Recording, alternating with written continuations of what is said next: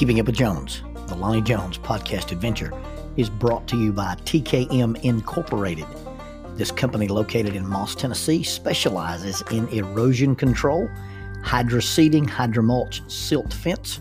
They do minor excavation work, and they also provide traffic control and construction signs. Their mission is keeping people safe. Their passion is wishing that all men could be saved. TKM stands for The King's Men. If you'd like to contact The King's Men, you can contact them at 931-243-3958, 931-243-3958, or you may email them at tkminc2001@twlakes.net. That is tkminc2001@twlakes.net. The King's Men, in partnership with Keeping Up with Jones, the Lonnie Jones podcast adventure.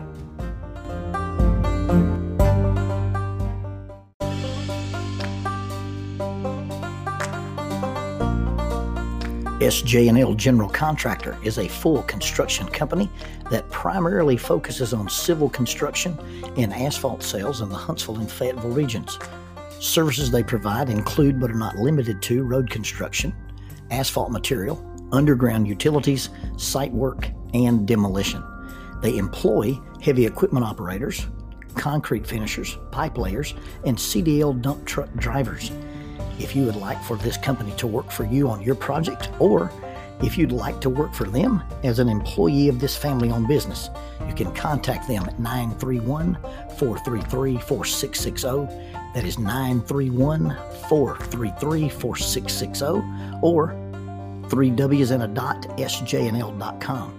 That's www.sjnl.com. SJ&L General Contractor is a sponsor of Keeping Up with Jones, the Lonnie Jones podcast adventure. We were very fortunate to be able to open up my little private practice and consulting business on the first day of 1998.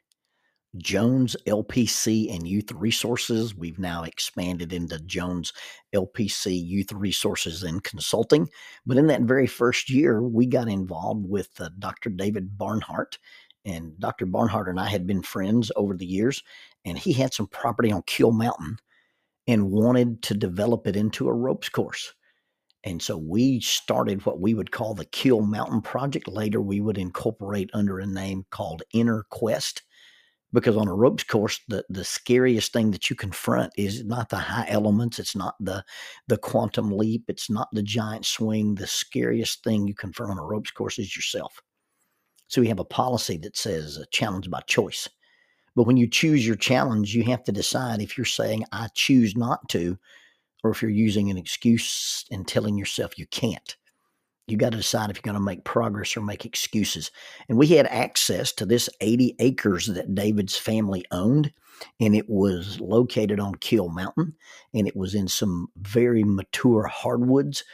We built the high course down in the valley in these massive trees. I remember repairing one of the elements, and I needed a 39-inch auger bit to drill through this hickory tree in order to replace one of the bolts to make this element come back up to standards.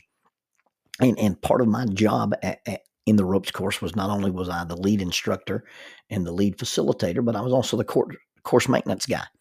I maintained the trails. I kept the field cut. I did the work in the trees. I repaired the cables. I repaired the elements. I'd even taken a week off of work and helped the crew that built the course build it so I could learn how to build them.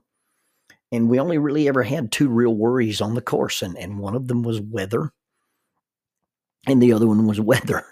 Because you see, when you're up in the remote location on Kill Mountain and it starts to rain, you don't really have any choice but to break the program down and send everybody home. And of course, if you're up there on the mountain, and our process was to go in every morning that we had a group prior to the group getting there and hike down the mountain and climb the trees and set the high elements up so that the group that's paying to be there doesn't have to wait on you to set things up. But if you get a rainout event, then you send everybody home. And once you pack everybody out, you've got to go back down the mountain and retrieve all this expensive gear out of the trees. You can't just leave it hanging up there. So we began to try to work our way around the weather. and we sufficed with some portable tarps. And if we thought we might have a weather event, we would pre-string these tarps so that our groups could get under them. Eventually, we bought a portable awning, like those portable garages. Looks like they're made out of aluminum fence post with an A-frame roof and covered with a tarp. And every day that we finished the course, we would have to take the long poles out of it and sit it on the ground so the wind wouldn't lift it. But eventually, we built our pavilion. Derek Horst, the portable gorilla, designed this little pavilion, and we spent several days up there building it. Tommy Kilpatrick and Tim Orbison actually helped me roof it because I was trying to work on a deadline and get it ready for a group of teachers to meet. But we built this little wooden pavilion, and it's still there. It's still on the mountain today. The gentleman who owns the property, his son has actually turned it into kind of a little campsite, and they have some water collection stuff, and they put a swing under it, and they've got bird feeders, and it's a neat little camping thing. But the pavilion that Derek and I built is still standing up there today. Well, we were in the business of running this ropes course.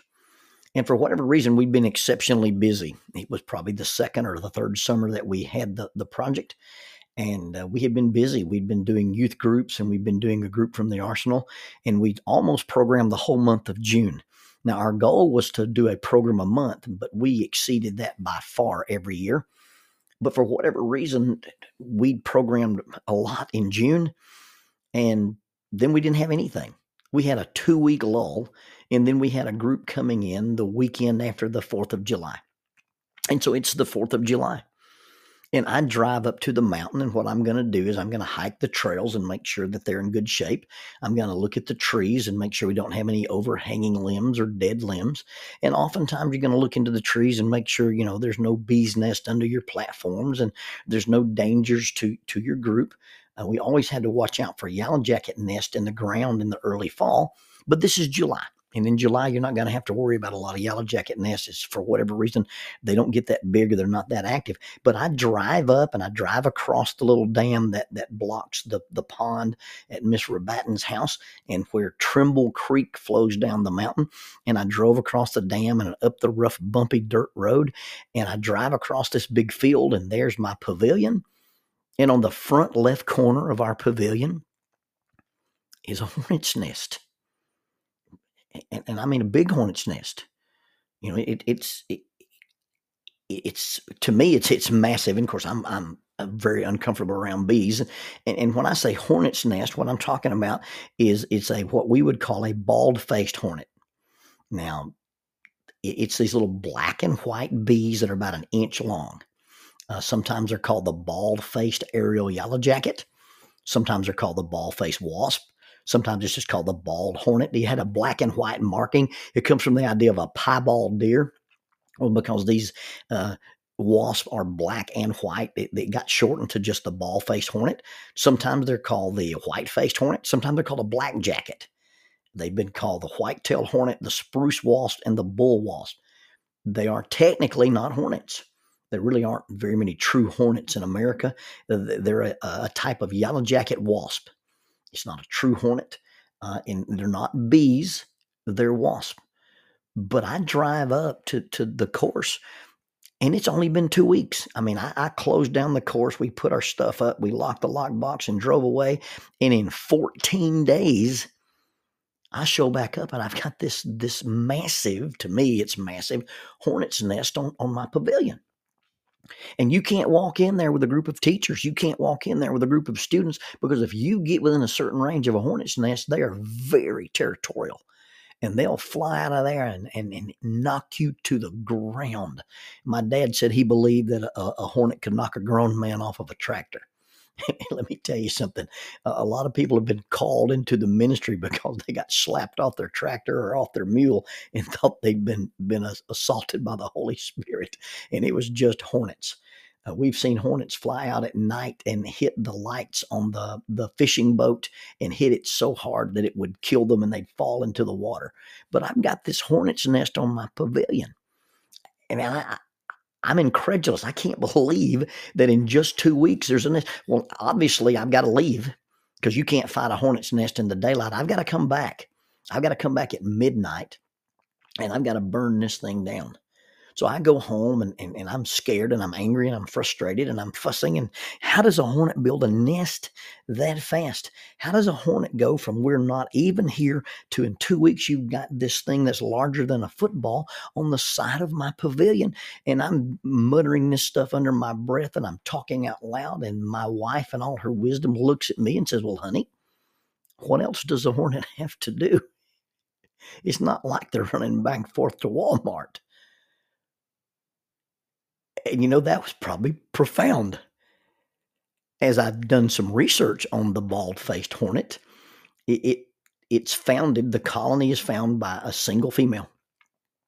She's inseminated, she's pregnant, and she'll spend the winter in the ground underneath some tree bark and a stump or in a void in a wall. And if she survives the winter, she'll come out and she will lay her eggs. And she'll lay her eggs, and it takes 6 days for those eggs to hatch. Now, when these eggs hatch, she's hunting. She builds a few little cells, maybe 6 or 7 cells, in this very, very tiny version of a nest, and they take fibers from plants that they eat, and then they secrete it, and they build up a paper nest. And yes, bees invented paper way before men did. And this one queen will hunt, and they're omnivorous. They eat meat, they eat other insects, they eat a little bit of nectar, and she flies back and forth and feeds these larvae. It takes 6 days for them to hatch, and then about 8 days for them to grow as larvae, and then about another 9 or 10 days for them to mature into workers. And when these first 7 or 8 wasps mature into workers, then they begin to hunt and build and hunt and build. And then the queen's job is just to lay eggs. They build the cells and she fills the cells. And then in 6 days, and then in 10 days, and then in the additional time, now you have another batch of workers. And as this thing begins to expand, it expands exponentially. And in 2 weeks, you can go from a single queen and 7 workers to several hundred ball-faced hornets living on the side of your pavilion. Now, I went up there at midnight and I took an extendable pole saw and I stretched it out as long as it would go. And I wrapped a t-shirt around the saw and I soaked the t-shirt in some accelerant and I lit it and I walked up there like a knight with a lance and I burned the thing down. And a paper nest will burn super quickly. And you watch the little hornets fly out into the darkest glowing embers, and then they fade, and your hornet problem is solved.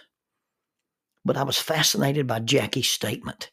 Here I am consumed about how in the world do you go from no hornets to this huge nest? And she said, well, what else does a hornet have to do?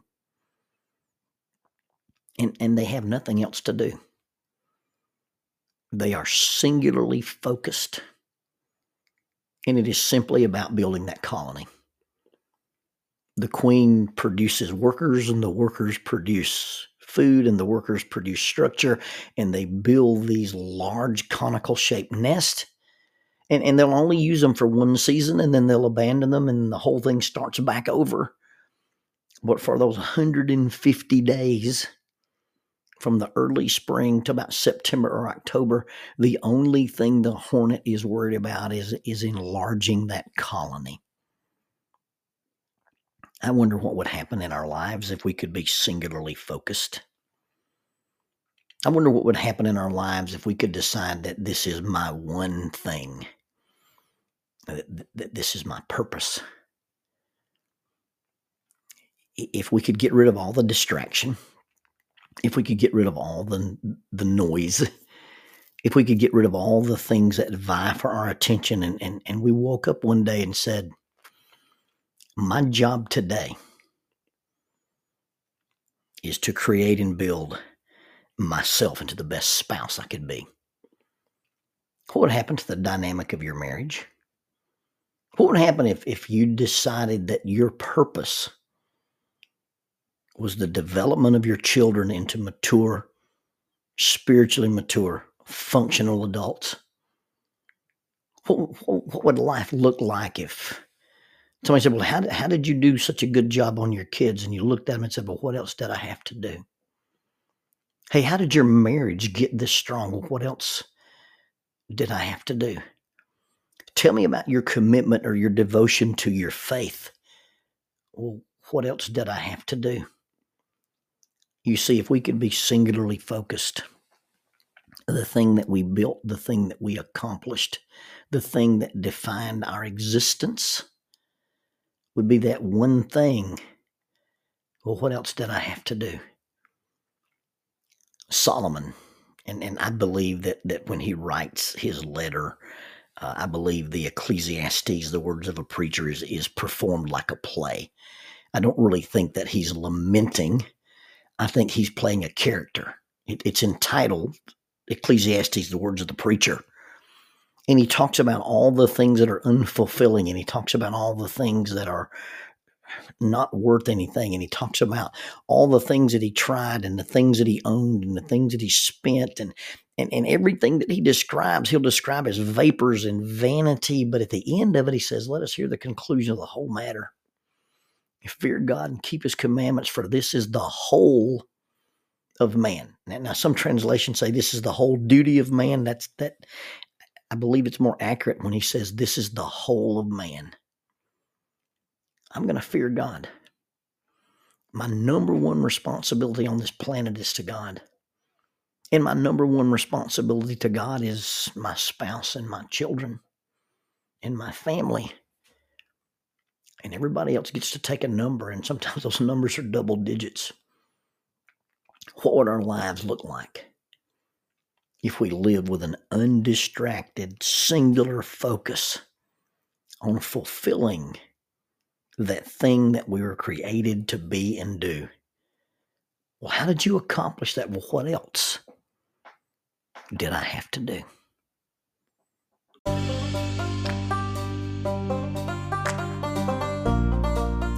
Using the tool of shortwave radio, World Christian Broadcasting literally covers the world every day with the gospel.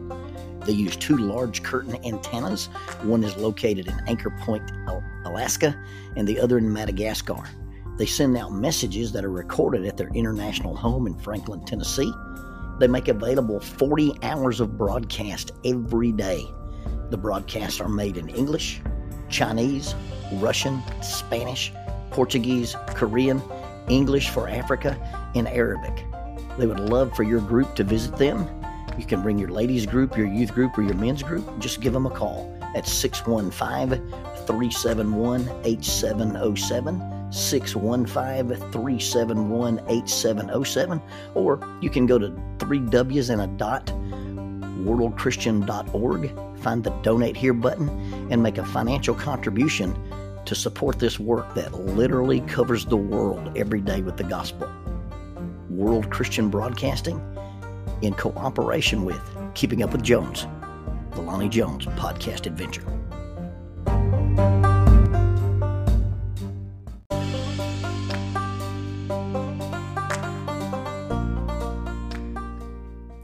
Keeping Up with Jones, the Lonnie Jones podcast adventure, is sponsored by us.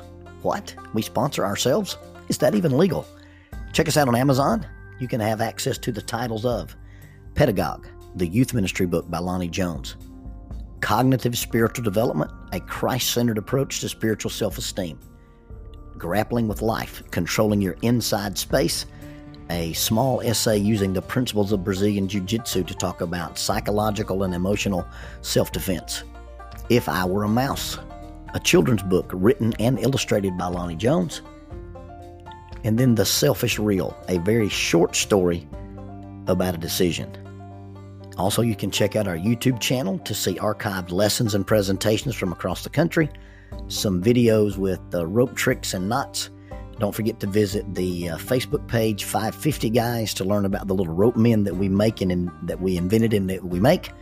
And then be sure to click like, subscribe, and share. This is Keeping Up with Jones, the Lonnie Jones podcast adventure.